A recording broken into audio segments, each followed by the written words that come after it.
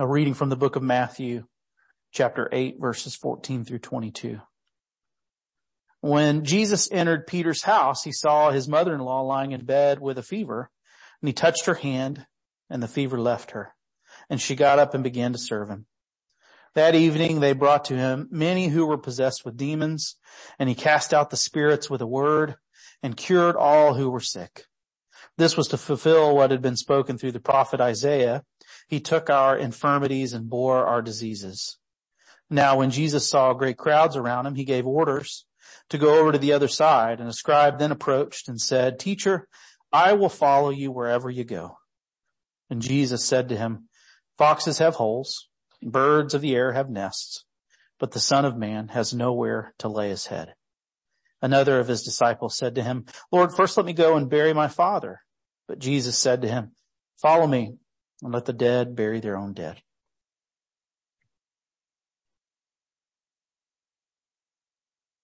All right, so we're in the midst of a series of conversations about our values as a community. Hey, it's our custom at the beginning of every year to do something to rehearse our identity, to talk about our rule of life together, or our mission together. This year we're kind of revisiting our values, and we have 7 of them, and I'm not going to try to remember them all, but I'm just going to say the one we're talking about this week, which we've already alluded to, and it is lightweight and low maintenance. And the subheading of this is that we are committed to simplicity and in investing most of our resources in people rather than projects or programs.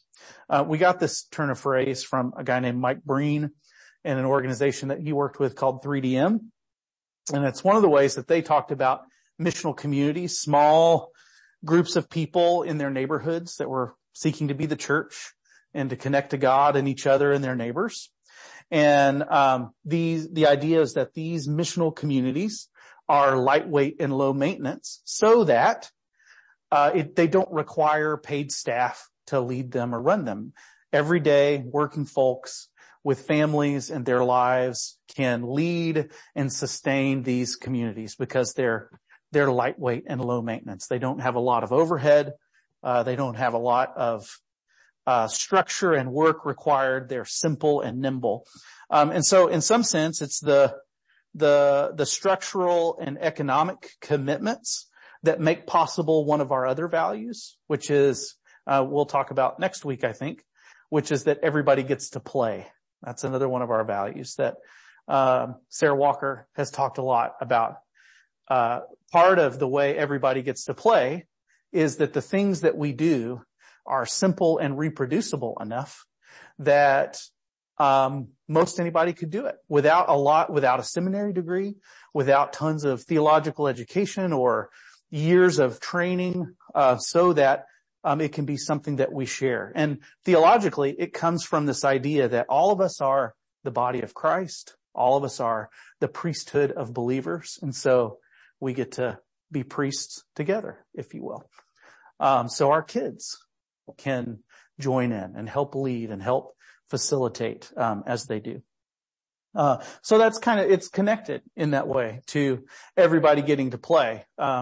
Things are lightweight and low maintenance. If they were heavier and higher maintenance, it might be harder for more folks to do things, right? This phrase, lightweight and low maintenance, has also taken on other layers of meaning for us. It refers to our nomadic status as a community. We have never owned space in our history and are, maybe a little bit proud of that, like because of this value that we use rented spaces. We don't own a lot of stuff. We don't have a ton of assets. We try to send as great of a percentage of our giving as we can every year to help people outside of our community, in our neighborhoods, either through our Justice Fund or through our Advent offerings or through our contributions to church planning. And our hope has been that we can give a greater and greater percentage, more and more of our percentage of giving could increase toward those kinds of causes over time.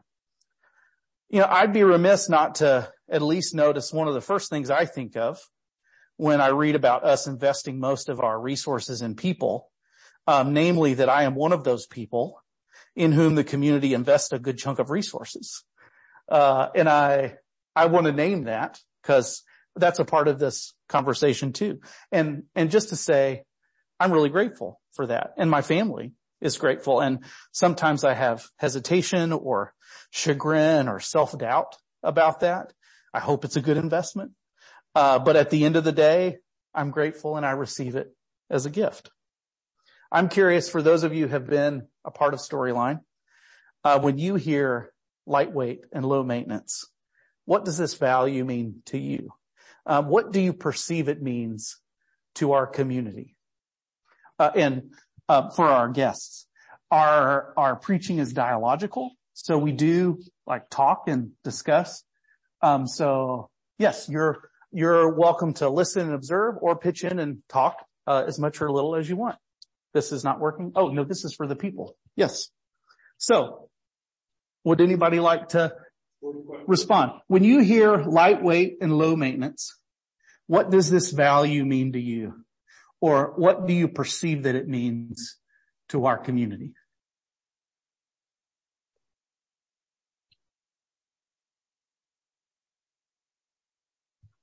And if it seems weird, these mics, I know you can hear us in this room. These mics are for our Zoom folks we've got several folks that join on Zoom. Yeah, for me, lightweight, I visit a lot of churches.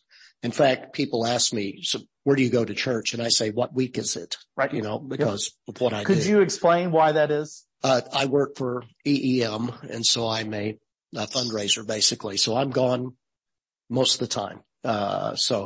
And so I've been visiting a lot of churches, and having been involved in local ministry myself in the past, lightweight and low maintenance, as far as I'm concerned, is the only way to go.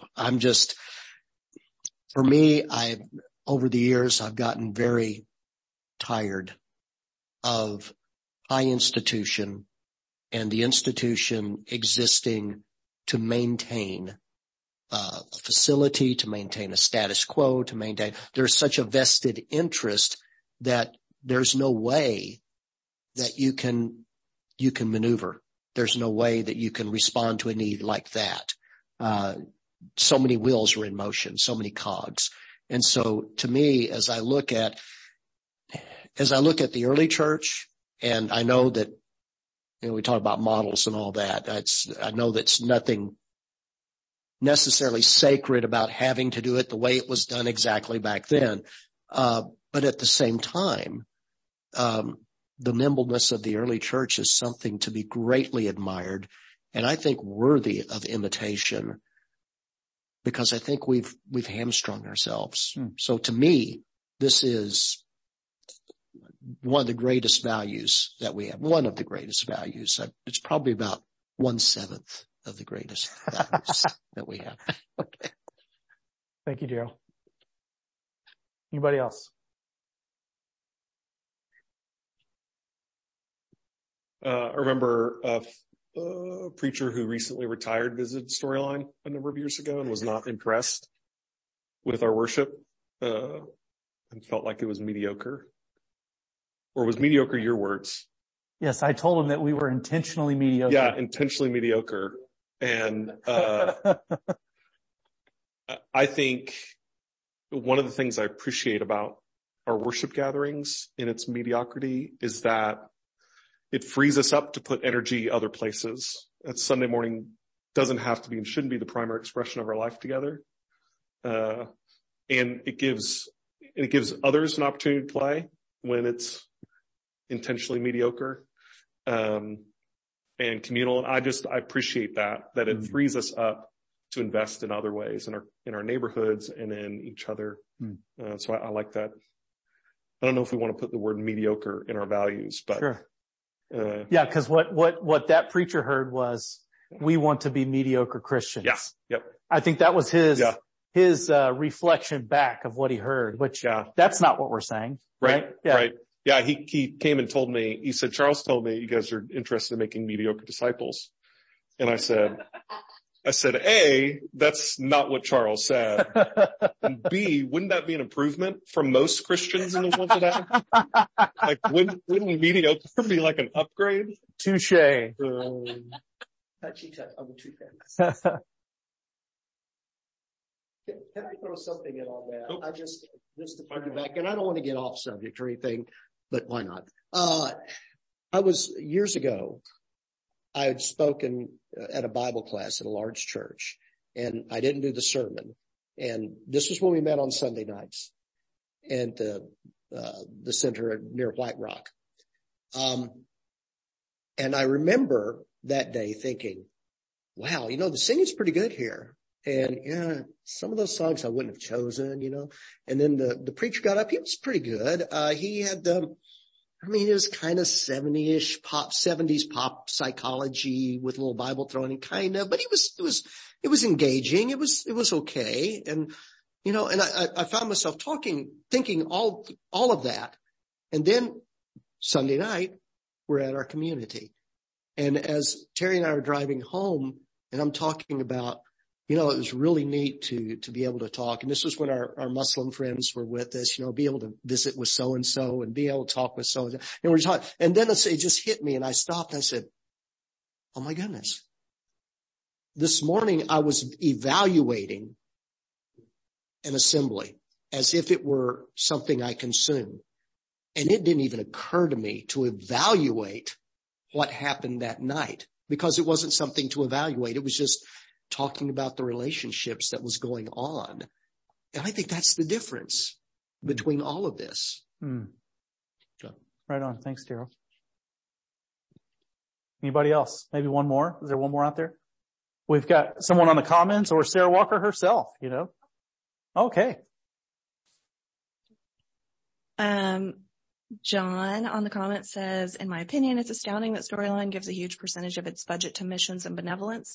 That is possible because the overhead is so small. And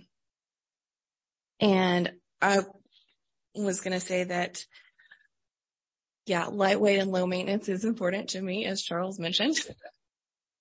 I think, I didn't grow up in church, and I remember thinking I would like to contribute, but I don't know how. And am I good enough? And am I a good enough singer? Do I play the piano well enough? Like, I remember when we needed a piano player, and I was like, I don't know if I'm good enough. And it didn't matter, because what mattered was that I was willing to do it and to try. And then I became better. And I think excellence, we want to be excellent in what we do. And I think what we try to be excellent at is being okay with being uncomfortable. So we hone our craft, not of being the best at worship or the best at the best at technical aspects of worship is what I mean. But being the best at being uncomfortable, because that prepares us for mission. Worship and having excellent music does not prepare us for mission. Worship is supposed to prepare us for mission, and mission is uncomfortable and weird, and people don't know exactly what to say, and sometimes you don't have the tools you need, and you just have to do it anyway.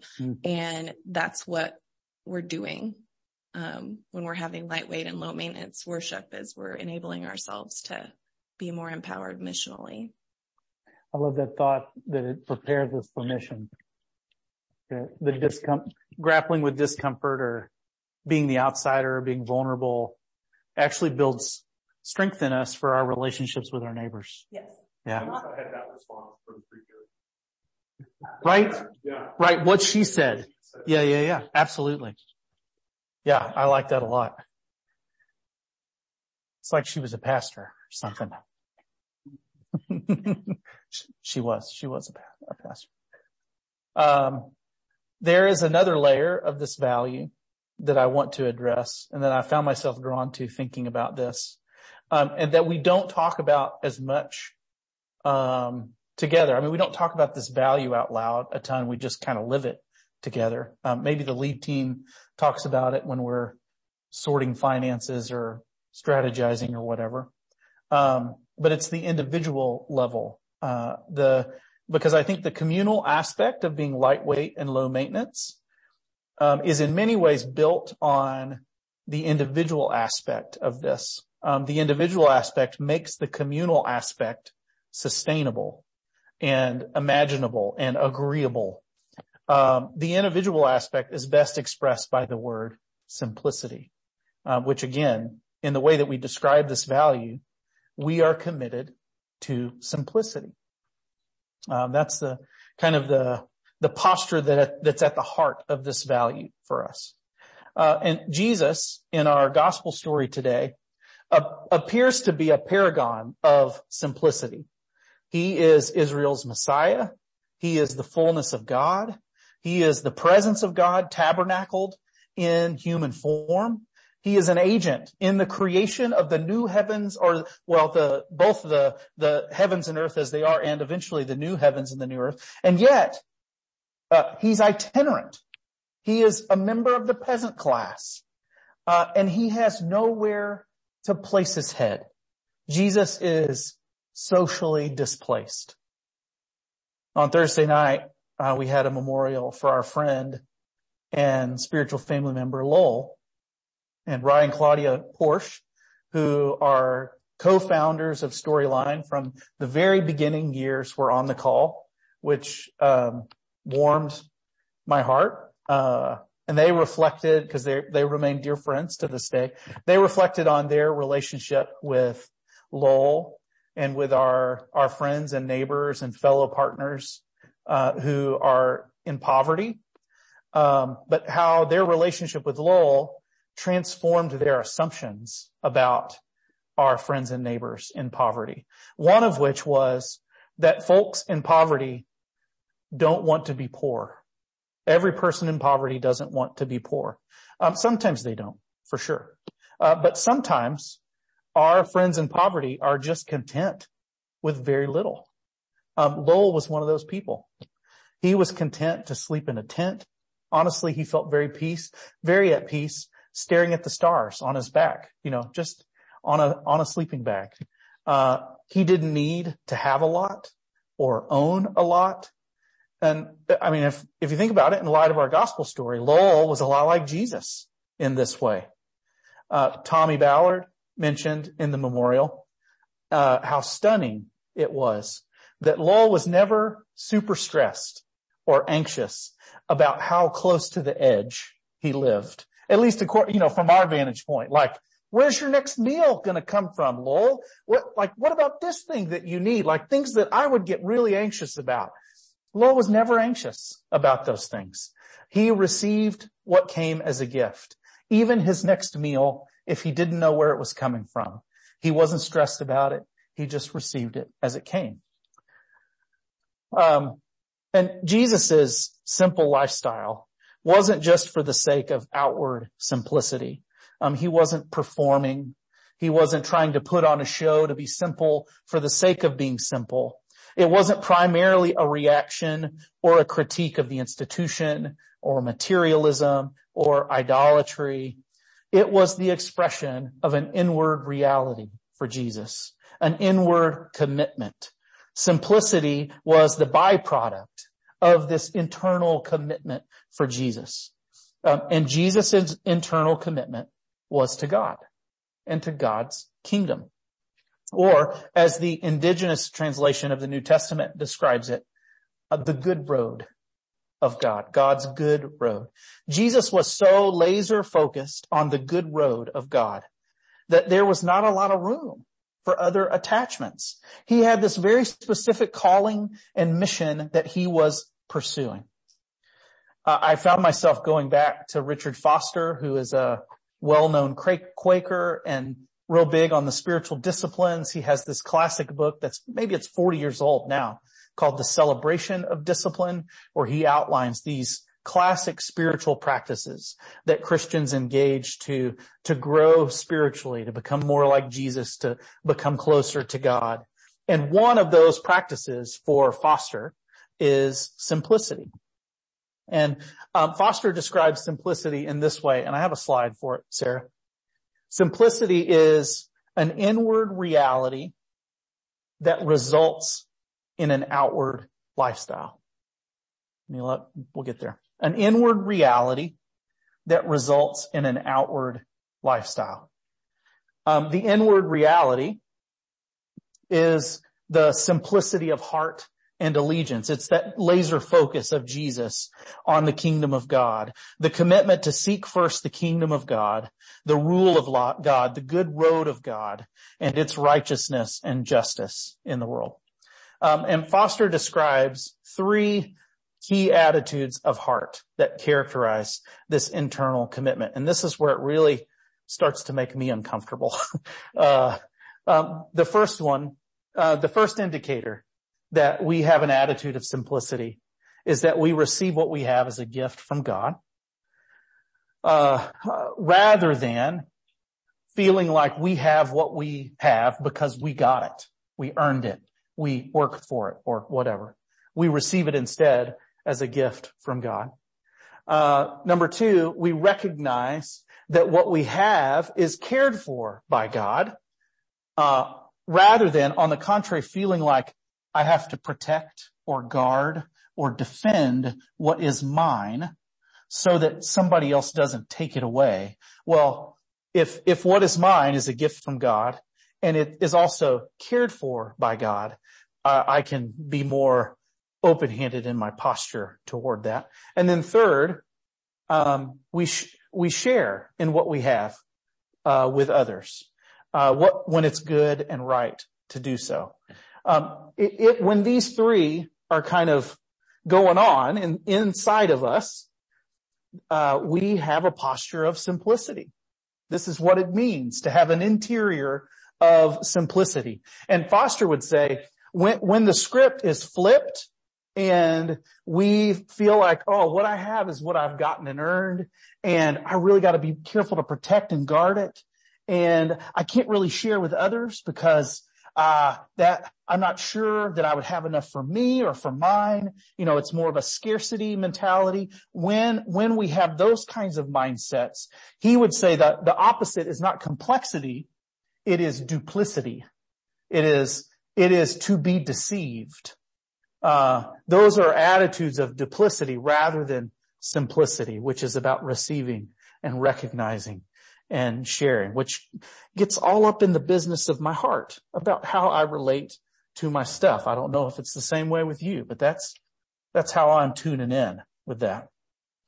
Foster says that the outward lifestyle of simplicity that flows from these attitudes will be as varied as individuals and multifaceted circumstances that make up our lives. So there's no one way that these manifest themselves. All of us are called to express our simplicity outwardly in different ways. So let's not make a bunch of legalistic rules about what it looks like. Let's not get into bondage over, are we exactly as simple as we should be here or there everywhere?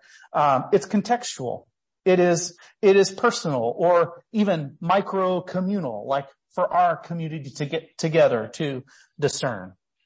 Otherwise, these rules for simplicity could just turn into soul-killing legalism. Nonetheless, there are some principles that can guide us.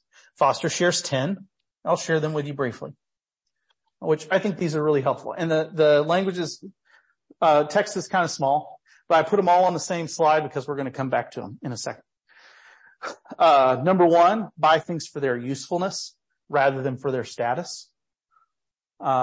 Not for the label or the brand or because other people will think we're cool or we'll belong, but because it's something that's useful to us. Number 2, reject anything in you that is producing an addiction, an attachment, something you feel like you can't go without, something you feel like you're spending more time on to the neglect of, whatever it means for you to pursue the good road of God. Number 3, develop a habit of giving things away. Deaccumulate. Number 4, refuse to be propagandized by the custodians of modern gadgetry. Translated, maybe I don't have to have the newest iPhone, or maybe I don't have to refresh my MacBook every 6 months, or whatever new techno thing that's making whatever I have feel old or more obsolete. Yep. Number 5, learn to enjoy things without owning them. I heard a city planner and a global ecologist kind of person, a geologist maybe. I can't remember he's a journalist too. He's talking about like green city planning. And his imagination for city planning was, what if, most of the time when we think about what's luxurious, we think about, the things that the wealthy and the rich are able to have for themselves because of their affluence. But what if our city planning imagined what we made luxurious was the common spaces where we leveled the playing field so that all the folks in a city had access to luxury in our common spaces together. I just thought, wow, is that upside down or what? It's this kind of impulse about enjoying things without owning them, because we would all get to enjoy that together, but individually we would not own that. Owning things is an obsession in our culture, Foster says. Number 6, develop a deeper appreciation for the creation. I read a doctoral dissertation recently about the practices of simplicity applied to living a sustainable and green existence, and how the way that we see ourselves, the footprint we leave on this planet, is a connection and an extension and a manifestation of the posture and the value for simplicity. Number 7, look with a healthy skepticism at all buy now, pay later schemes. Debt, they're a trap. It's a trap. 8, obey Jesus' instructions about plain honest speech. So simple speech, letting our yes be yes and our no be no. Number 9, reject anything that breeds the oppression of others. That's a good one, especially for us white folks. That's important to pay attention to. Number 10, shun whatever would distract you from your main goal. As we've said, the highest allegiance to seeking the good road of God and its justice and righteousness. All right. So I want to spend my remaining minutes in the message inviting you and myself, us, to conduct a personal simplicity audit. You don't have to share anything of what you're about to audit. I'll ask you if you want to share something. So don't call me a liar in a minute when I say, does anybody want to share anything? You're not required, as is our custom. All are welcome. None are required. But I want to give us a chance to kind of work through these slides and to consider, number 1, what is the utmost internal allegiance of my heart? And what are the competing allegiances? Number 2, regarding the inward attitudes of simplicity, where do you see internal grace and strength in your life? And where are you challenged? And number 3, regarding the principles of outward simplicity, where do you see grace and strength in your life? And where are you challenged? Now, you don't have to remember all of this. I'm going to walk you through a sequence of each of these layers, that single allegiance, and then your inward posture, and then your outward expression. So Sarah, can we start with the first definition slide?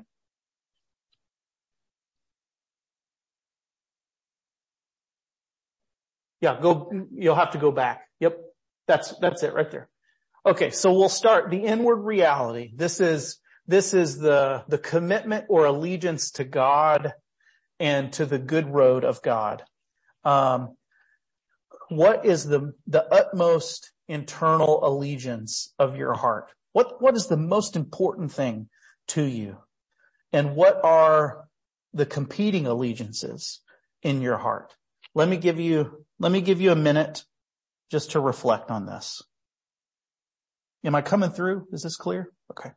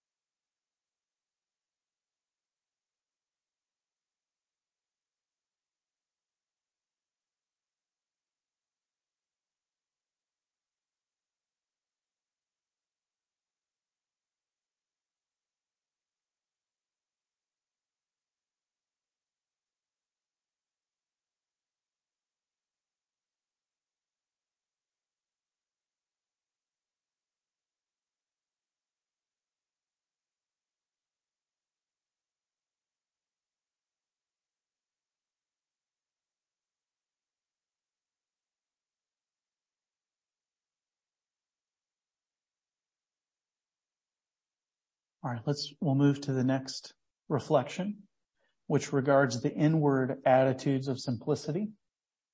And as you look at these inward attitudes, where do you see grace and strength in your life? And where are you challenged? Where do you see grace and strength in your life? And where are you challenged?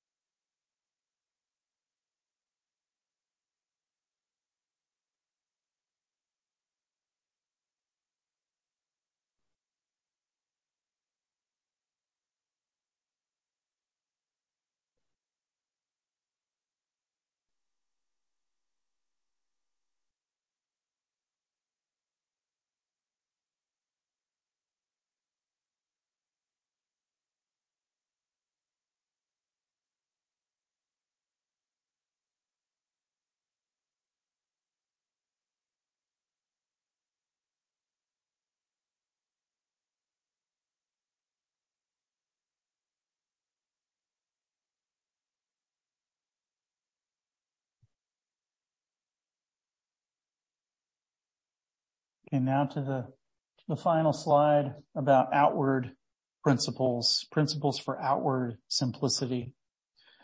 Same set of questions. As you look at these 10, where do you see grace and strength in your life? And where are you challenged?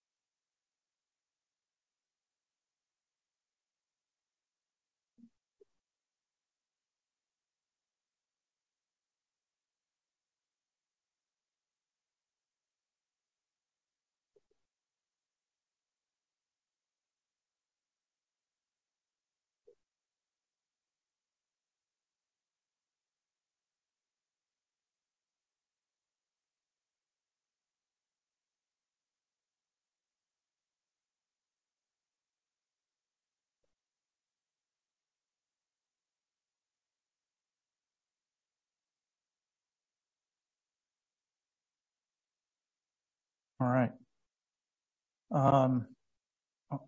Again, all are welcome, none are required. Share as much or as little as you want, but I want to open the floor for anybody to share. What about this conversation or this exercise is getting your attention?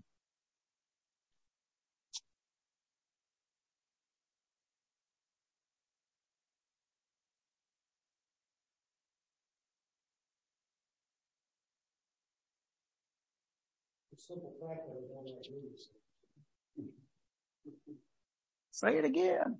I'll say it again. The simple fact that I don't like doing this exercise. It really is bothersome. I would say more, but you don't have to. Yeah. It reveals quite a lot that I'm not comfortable with, that I don't like what it reveals. For instance, that very first thing, I know what ideally should be the first most important thing in my life. Realistically, it's not. And that's very difficult. I feel you, Daryl. Just looking at that list of things, it seems like a lot of that comes naturally to me. I've never been one who wanted to impress anybody and that number 4, I feel like you still have a flip phone, I was Gary? real happy. I had to be forced to even get the flip phone.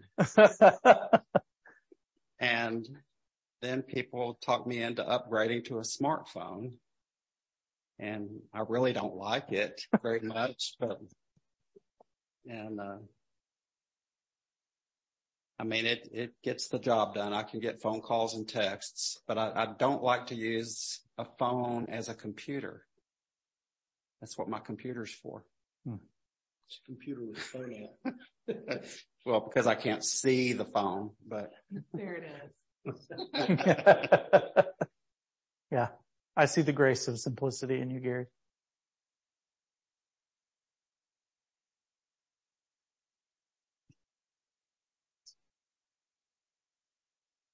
The modern gadgetry. Yeah, right.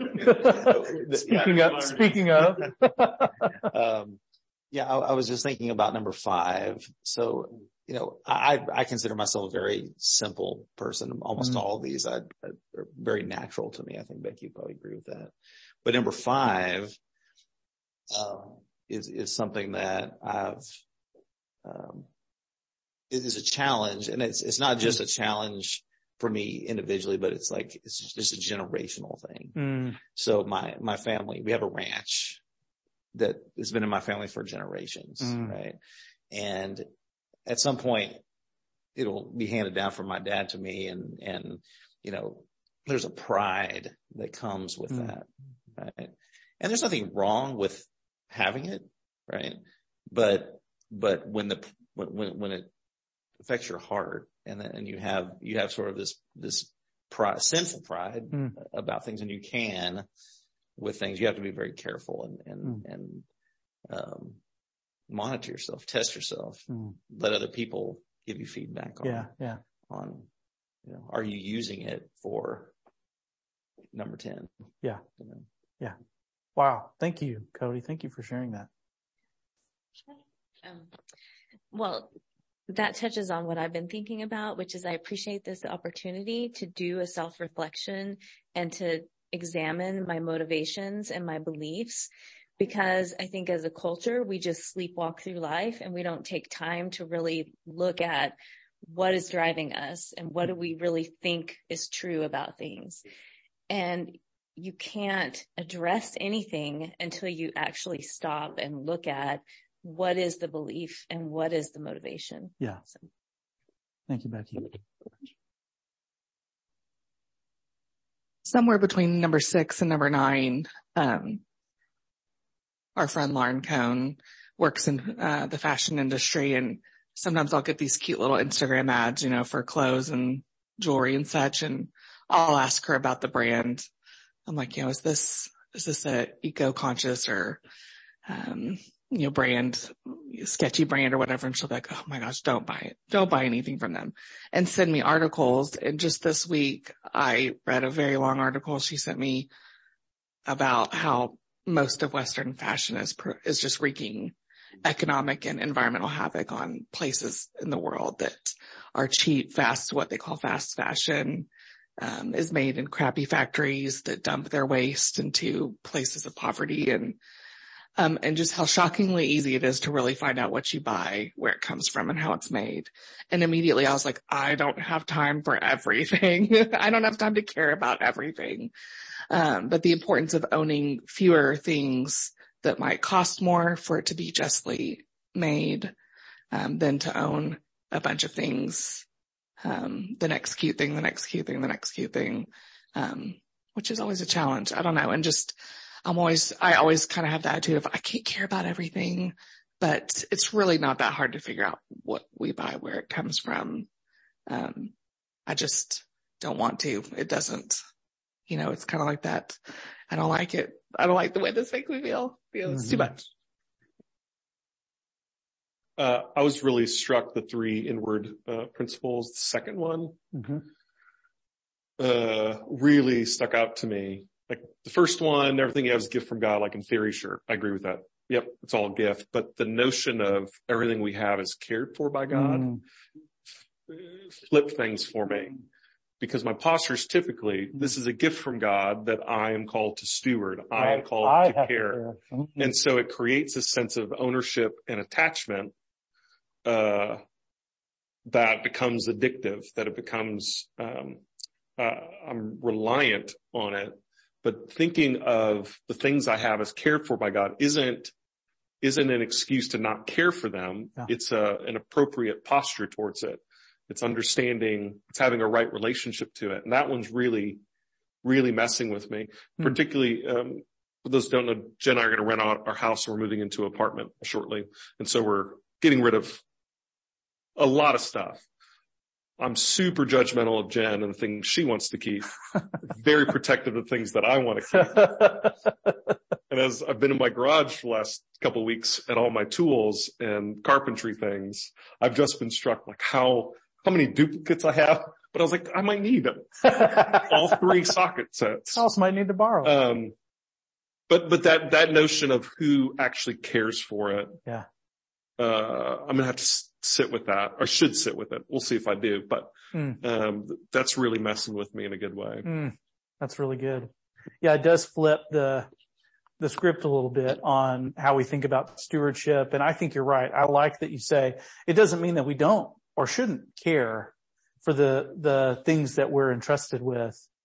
But it brings to mind this idea in, I suppose it's creation theology.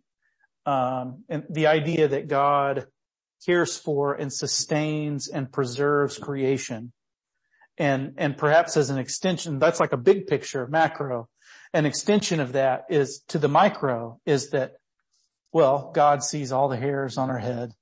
God sees and cares and preserves for all the little micros within the macro that God is preserving and sustaining. And you're right. It is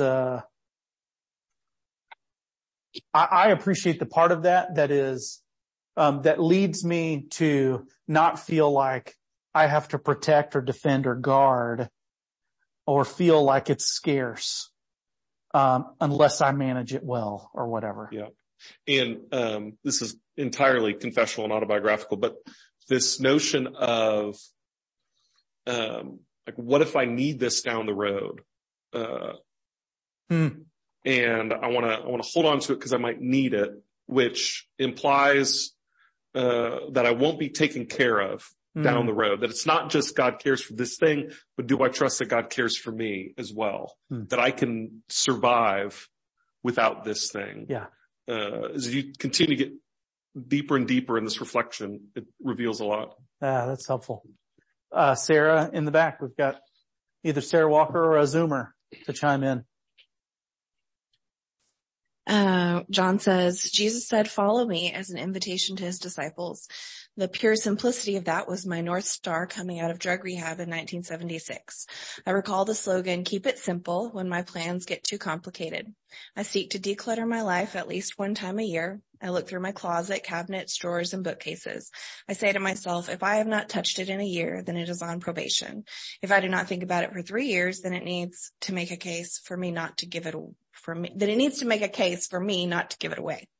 I take things to the clubhouse at the apartment for my neighbors or an outreach organization called Helping Hands that serve the poor in my city. So that's John's thing. And then my thing is my financial situation and my family's financial situation is changing. And so some of this is just, I can't talk about this right now. But it, like a general thing that it brought up in me, and even thinking about what we were talking about before, is like we invest in people. It's not, we kind of say that like we don't have to spend a lot of money to invest in people, but you do actually have to spend a lot of money to invest in people. All the mission that we do here, like if I host a party, it's not Storyline hosting the party or paying for the pizza for my game night. It's me. And so all of us are doing these things. It's not cheap to pay someone to help us run the admin, to help us find a place to meet, to be the person who listens to us when we're having a rough time, to be the person who coaches us. That's not cheap. It's not cheap to do mission. Like Jesus, he didn't have a place to live because he was spending all his time with people. It's not cheap to spend all your time with people. It's costly. And so, I think like realizing that we have like a vast resource of ourselves to spend, and we can spend it on people or we can spend it on things. And so it is simplicity, but it's monetary simplicity in a way, but not like emotional inner simplicity. Thank you for that, Sarah. I like that. And maybe the best thing to ask herself is, why do I want this? What is the purpose in me owning whatever it is? I totally agree with you, Gary. When I finally got a different phone, the Verizon guy laughed in my face and asked me how long I'd had that phone and had to take a picture of it to post it on Facebook. He said it's a dinosaur phone or something.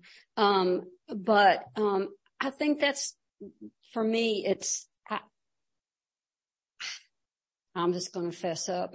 I don't know if it's so much about me owning it, then I felt like I can control it, but I guess I'm a control freak. And so it's not so much about owning things, I guess, for me. I have a couch that's over 100 years old. And so to me, it's not so much about owning things, but it's more about I was sitting there thinking, what's really important to me? And I know that God's the most important thing to me, but I asked myself, is that reflected in everything that I do throughout my life? I mean, would my coworkers know what was important to me? Do my kids know what's really important to me? The people that I meet figure out what's important to me. And I think that's important. And I will just say, as I get older, I think we all do this. And it's like, what would I want to have put on my tombstone? That's something I think we, even younger, maybe ought to ask. But for me, it's like, what would I want to have put there that is stuff that was important to me, or people were important to this person? What if someone read it 100 years from now, would they know what was important to me? I think that says a lot about our life, as what would someone put on your tombstone? That's a creative way of thinking about that first question of our ultimate allegiance is, or what would other people put on our tombstone if they were to describe our lives? Yeah. Just a final thought from me. And I promise I won't say anything else. No, I take that back. You can't promise that. I'm not going to promise that. Silly me. One thing in all of this discussion, one thing that keeps on coming back to my mind that has always bothered me, if you read a text and you say, oh, it never bothers me, you hadn't read the text, right? And that is not the parable, that's the story of the rich young ruler, where we always like to gloss over that. We always say, well, he probably had a lot of possessions, and that was the thing that Jesus knew he needed to give up because he was so controlled. But then Peter immediately says afterwards, well, we gave up everything. It seems like anytime anyone follows Jesus, that's the standard. They give up everything to follow him. And in Luke, he says the same thing. Give up everything. He wasn't talking to the rich young man in Luke. He was talking to all of his disciples. But we like to pare that one down and say, well, money's really not what I follow. Yeah, it is. It is materialism. Well, it's, if we believe it, it's damning to all of us, right? Like, yes, that means something radical for all of us if that's true. So would you please stop talking about that? Yes, I will. Right now. Jesus says hard things, and that is right at the top of the hard things. And I'm not even going to try to resolve that. We're just going to let that sit. I'm going to sit in my uncomfortable situation. So I want to say, hear the good news, as I like to do at the end of messages. But I feel like before I say hear the good news, I should tell you what the good news is probably not. The good news is not necessarily that if you trust God, you will prosper and have all the things that you need and not experience suffering and not have to go through trauma I wish I could promise that. I wish I could say that is the good news. But here's the good news that I sense, that I feel like is true down deep in my depths, and that I feel like is better news than even wanting to guarantee that everything will be great with our possessions and our relationships and our lives. That no matter what, come what may, nothing can separate us from the love of God in Christ Jesus. No matter what loss, no matter what economic status, no matter what hardship or trauma or suffering or toil, nothing can separate us from the love of God that is in Christ Jesus. That is an anchor for us. The kingdom of God, we live in the unshakable kingdom of God, and the kingdom is not in trouble, and neither are we. And that is good news to me. I hope it's good news to you.